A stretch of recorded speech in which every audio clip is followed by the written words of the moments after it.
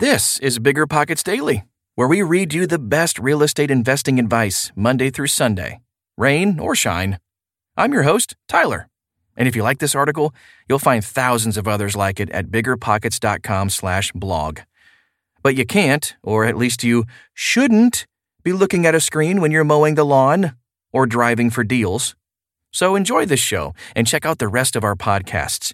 Just search Bigger Pockets on your favorite podcast app.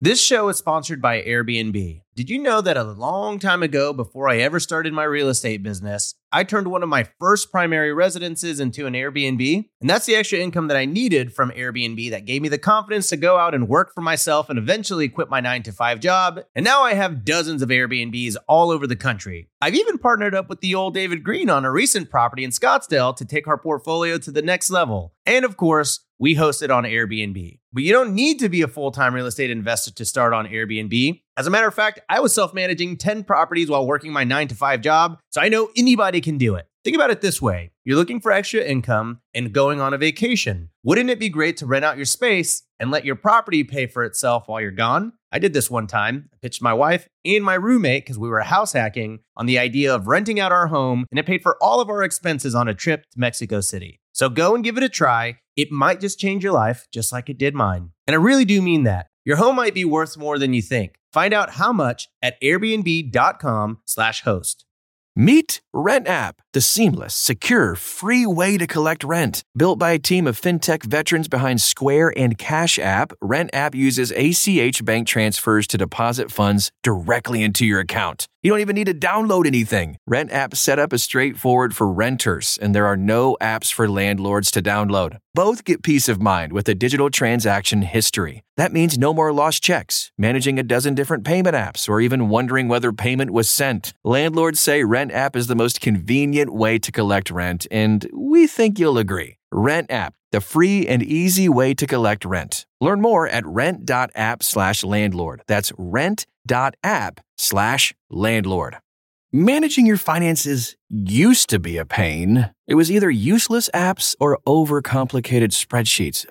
But now, with Monarch Money, managing your money is easier than ever. Monarch is the top-rated all-in-one personal finance app. It gives you a comprehensive view of all your accounts, investments, transactions, and more. Create custom budgets, track progress toward financial goals, and collaborate with your partner. And now, get an extended 30-day free trial when you go to monarchmoney.com/bigger. Unlike other personal finance apps, Monarch's simple, intuitive design makes it easy to set up, customize, and use. You can even collaborate with your partner, family, or financial advisor at no extra cost to get a joint view of all your finances. Customize your dashboard, notifications, and budgets with a tap. After trying out Monarch for myself, I understand why it's the top-rated personal finance app. And right now, listeners of this show right here will get an extended 30-day free trial when you go to monarchmoney.com/bigger. That's monarchmoney.com/bigger for your extended 30-day free trial.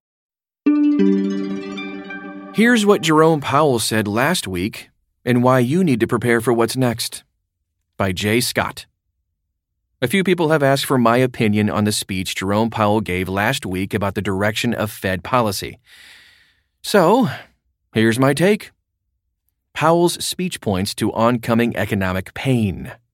First, unlike other speeches he's given over the past few months, this one was a little less nuanced and a little more direct, addressing the problems we're facing head-on, along with the solutions that the Fed is going to pursue. Not surprisingly, much of the short speech focused on getting inflation under control, or what Powell referred to as restoring price stability. In his comments, Powell was pretty direct in his belief that the efforts the Fed is prepared to undertake to control inflation will cause economic pain. In other words, we're past the expectation that a soft landing is still possible. So let's talk about some of his specific comments along with my interpretation. If you want to read the full speech for yourself, you can find a link to it at biggerpockets.com right inside this article. Here's the first point from Powell. He said the Federal Open Market Committee's FOMC overarching focus right now is to bring inflation back down to our 2% goal. My thoughts? There have been many discussions recently about whether the Fed would be happy with inflation back down to 3 to 4% instead of the historical target of 2%. Powell seems to be very clear here that 2% is the goal, which likely means a more aggressive stance. In fact, later on in the speech, he specifically addresses this and says that now is not the time to step off the gas when we get close to 2%. There are too many risks if we don't stay aggressive. The next point from Powell: restoring price stability will take some time and requires using our tools forcefully to bring demand and supply into better balance. Reducing inflation is likely to require a sustained period of below-trend growth. Moreover, there will very likely be some softening of labor market conditions. My thoughts? This is the most direct admission we've gotten from the Fed that tackling inflation may not come quickly. Will require some aggressive policy and will likely lead us into higher unemployment and a clear recession, as well as potentially longer-term reduced GDP. Powell? While the lower inflation readings for July are welcome, a single month's improvement falls far short of what the committee will need to see before we are confident that inflation is moving down. Committee participants' most recent individual projections from the June SEP showed the median federal funds rate running slightly below 4% through the end of 2023. My thoughts? This should reinforce expectations for another 0.75% rate hike in September, unless we get a surprisingly good CPI number for the August time period. Even then, we'll likely see at least a 0.5% hike, and it appears he's preparing everyone for rates to potentially hit 4% before all of this is done. Powell? It is also true, in my view, that the current high inflation in the United States is the product of strong demand and constrained supply, and that the Fed's tools work principally on aggregate demand. There is clearly a job to do in moderating demand to better align with supply. My thoughts? This little comment hasn't been discussed much from what I've seen, but it deserves mention. Basically, Powell is saying that inflation is clearly being caused by both demand and supply issues, most agree, and that the Fed only has the ability to impact demand, not supply. This seems to me to be an admission that the Fed is concerned that they don't have as much control over inflation in this situation as they'd like, and are prepared to be extra aggressive if necessary. And some final thoughts.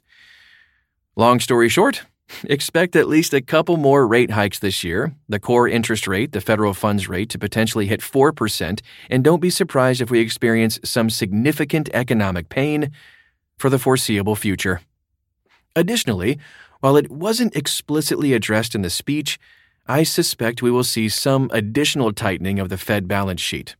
While we're currently seeing the Fed roll off mortgage-backed securities and bonds, meaning that they let these expire without buying more, I would be surprised if we start to see more aggressive selling of Fed assets over the next 6 to 12 months.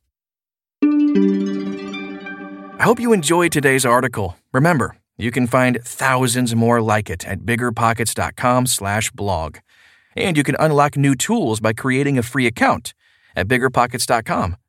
And for another fresh perspective on real estate investing, join me right here tomorrow.